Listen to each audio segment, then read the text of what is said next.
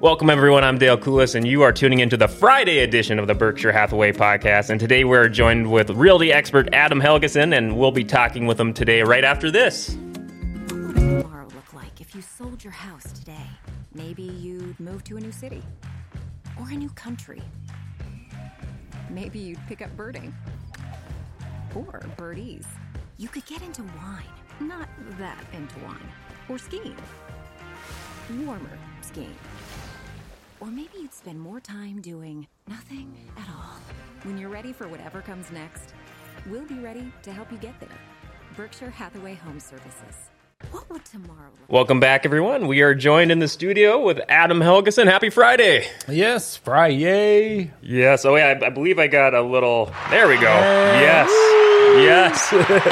How's the week been for you so far then? Ready for the weekend? Yeah, well, it's been a little crazy with no school, kids at home, wife at home hounding me like, why do you got to work? Why can't you stay home? It's like, well, someone's got to make a paycheck, you know? Yeah, absolutely. I mean, we all got to go out and do something, you know? So, plus I can't sit at home doing nothing. I got to be active. I got to be out doing something. Yep. Always lots to do, especially as the season winds down and we got all this crazy weather going on. So I'm just glad temps are warming up again after that little tease with some winter temps earlier in the week. It's going to be cooling down again. Yeah, I know. Short-lived. I wouldn't mind a little shot of snow before deer hunting. Yeah, yeah. There you go. Have that perfect ambience, perfect atmosphere, right? Well, it gets them up moving, and then.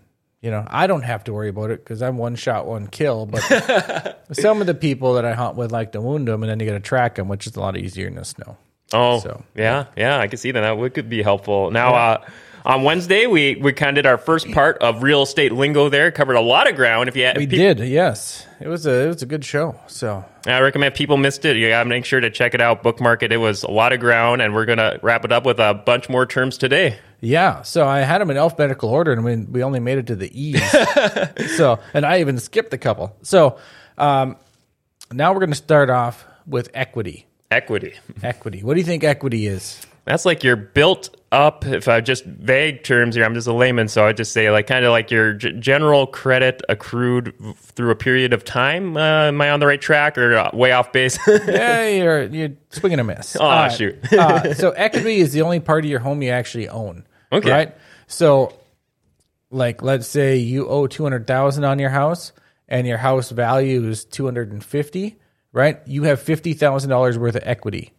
So a lot of people look at taking out what they call a HELOC, which is a home equity line of credit, right? Well, what they do is they appraise your house, and then they find out how much equity you have in it. And a lot of times, your loan to value ratio, which is another one of my terms, right?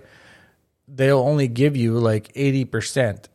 So if you only have, $20,000 in equity, you could probably get a home equity line of credit for like $5,000, if that. You know what I mean? May not be worth it. It may not be worth it, right? So that's where you got to figure out what equity is. And then when it comes time to sell, you got to make sure you have enough equity where you can, with the current market, to sell and actually break even or, hopefully make a profit.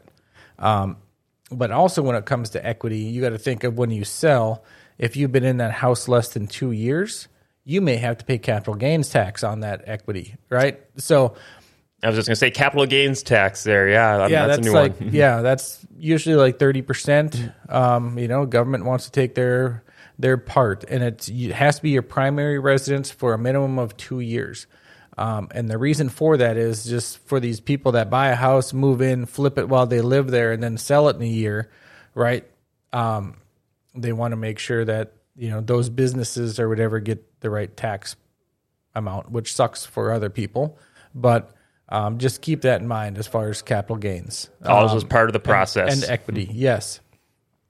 FSBO. I've never heard of that word. Yeah. Well, it's FSBO. Okay. Stands for sale by owner. Okay. So a lot of times these FSBOs are for sale by owners. They try to sell it by themselves to reduce. They don't want to pay the commission for an agent, right? And I always say buyer beware because you want to make sure you're getting represented. You want to make sure, like we were talking about on Wednesday with the title and the warranty deed, make sure there's no encumbrances, all that stuff is taken care of. So you're buying a legit house, right? And then two, sometimes it's a little awkward dealing directly with the owner, right? Because owners, they're physically and sentimentally attached to that house. How do you know you're paying market value? How do you know you're not overpaying? You know what I mean? Yes, the appraisal is going to be there, but that's That only gives you so much. right? Then when you do a home inspection, who's going to negotiate that? You know, the homeowner something you think is a big deal, they may think is not a big deal, and it can be a pain. So the majority of for sale by owners that come on the market within a month end up switching to an agent. Okay, so just good things to keep in mind. Yep. Foreclosure. Okay, yeah, I know that's not a fun word I've heard over the years. So hopefully you've never gone through it. But foreclosure is when you decide, or someone decides to stop paying on their mortgage, and then the bank decides to foreclose on it, and the bank takes the property. Now a lot of people want to look for foreclosures because they think it's a easy sale, or you can get it for less. But that's also a buyer beware, because a lot of people, if they're getting foreclosed on, they're not usually happy with the bank. So those homes are usually not in the best condition. I've heard of people pouring concrete mix and flushing it down the toilet so the plumbing gets plugged with concrete. I've heard of people ripping out all the copper piping and selling it, ripping out electrical wire and selling it for the money for scrap. You know what I mean? Sounds like just like one of those situations where if we're going to go out, we're going to stick it to them, kind of. Exactly. Yep. And I've seen some where people are like, yep, I messed up, I'm foreclosed on, and it's a beautiful house. So you just got to be careful.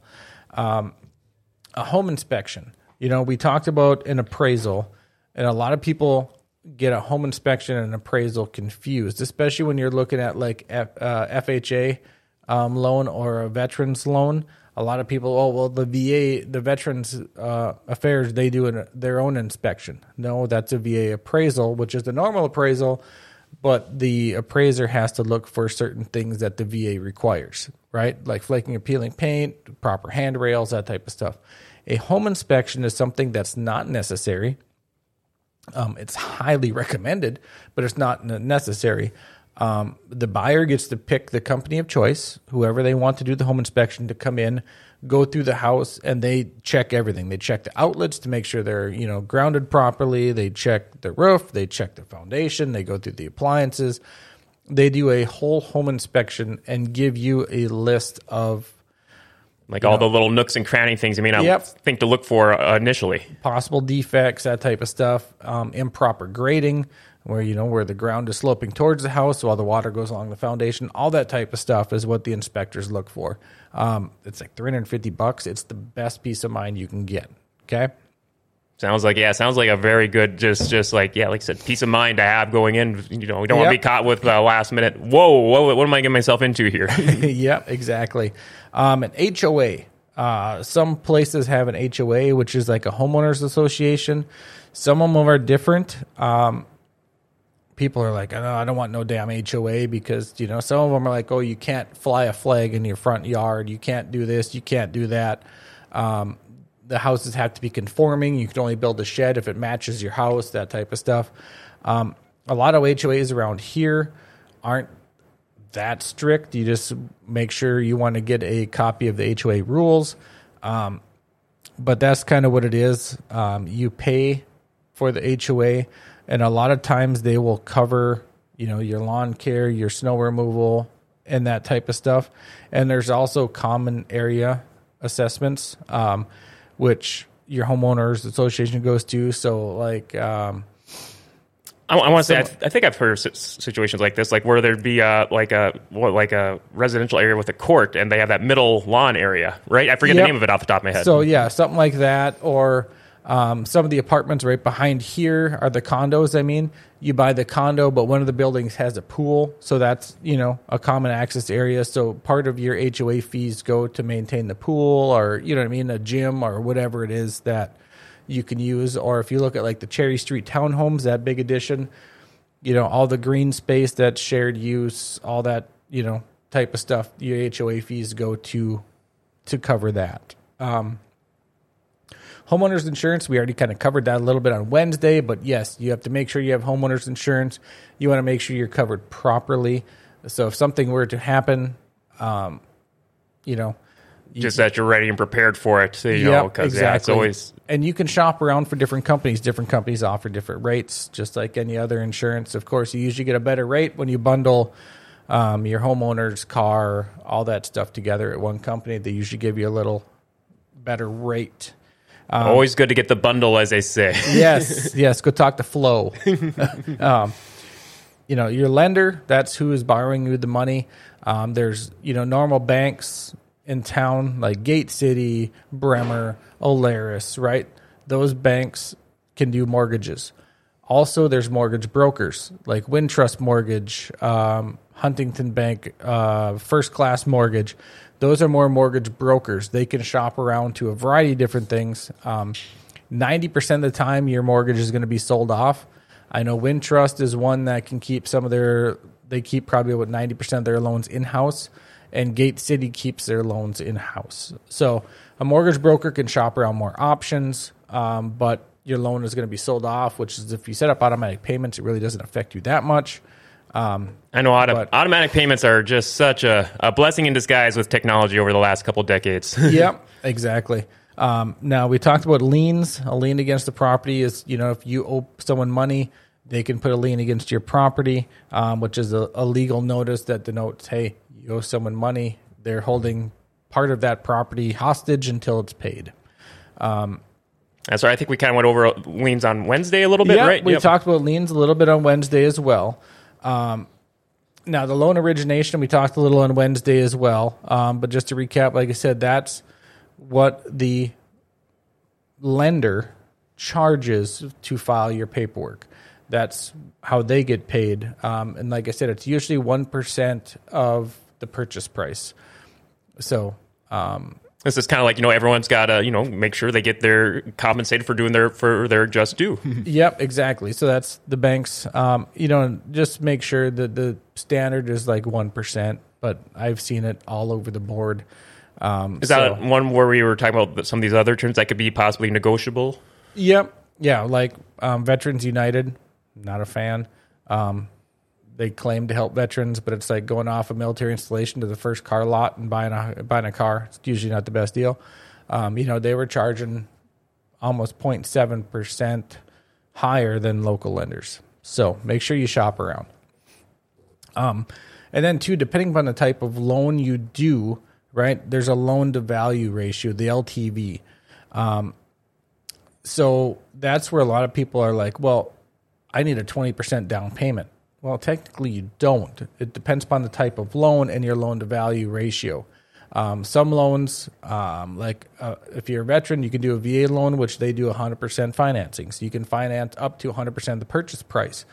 USDA, when you think of USDA, you think of like beef, right? And that type of stuff. Well, the agriculture USDA does a zero-down home loan, too, for rural properties, rural or small town. Now, East Grand Forks is considered a small town, but Grand Forks isn't. Right, yeah. So Grand Forks proper is the only town in the area that don't qualify for USDA.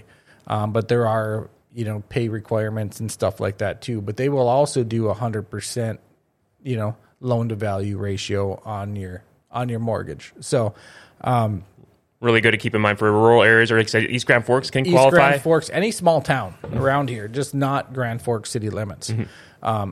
You know, and if let's say you're having trouble meeting that loan to value and you need down payment assistance, there's North Dakota housing grants and stuff where you can get help with paying your down payment. So you can get in as little out of pocket. And now that the market slowed down a little bit as well.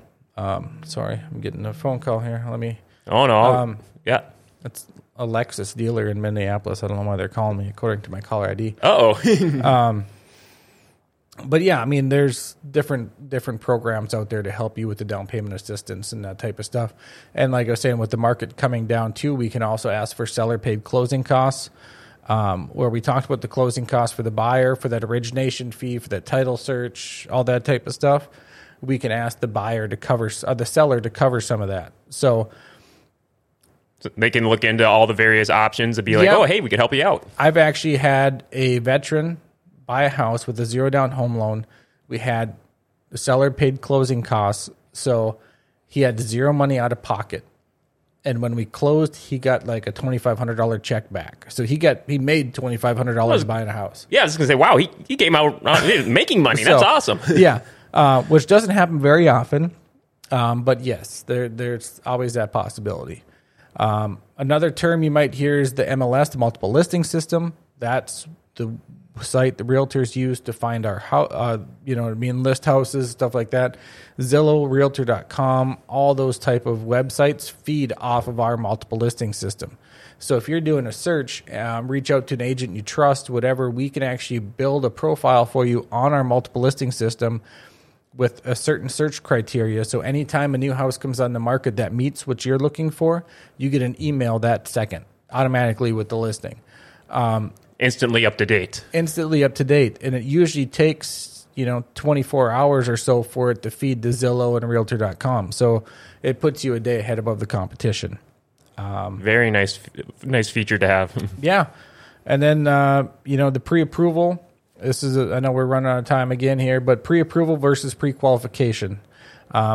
Pre-approval means the bank has looked at your preliminary stuff, and yep, it looks like you should be good. That's a pre-approval. A pre-qualification just means they have sent all your documents to underwriting, right, who makes the determination, and you are pre-qualified. Like, there's nothing in your history that's going to stop you. So a pre-qualification, if you can get a pre-qualification letter, it's always hands down better over a pre-approval letter. Sounds very good that they got the background check in the clear. Yep, exactly. So also just wanted to throw out there, we still have some pumpkins left. If you want to swing by, grab a pumpkin or two with your kids. If you're a customer, we have our trunk or treat event from 2 to 5:30, 31st, Halloween. We'll all be out there. We have vendors coming. And I think you'll be here in the Grand Cities Mall, too, for the trunk or treat here as well, right? I won't be, but I know some of us will be. Yep. And that's October 29th, I believe. Yep. So, and then, too, if you want to reach me about any real estate needs, give me a shout. My number's 701-317-1750. You can check out my website, homesbyhelgeson.com, or call any of us real estate experts at Berkshire Hathaway at 746-0303. Well, Adam, we covered a ton of ground on Wednesday and today with the Real Estate Lingo Part 1 and Part 2. Everyone, please make sure to bookmark these episodes. Yes. A lot of great terms to know for the future. Yeah, and I still have some left, but I'm not going to do a Part 3. All right. Well, Adam, thank you very much for your time. I've learned a ton today. Thank you so much. Yeah. And that is a wrap to your Friday edition of the Berkshire Hathaway podcast. Many thanks to Adam Helgeson for joining us today. Many thanks to producer Paul. We'll be back with the next Berkshire Hathaway podcast Wednesday morning at 10 o'clock. Until then, hope you all have a very great weekend, and goodbye for now.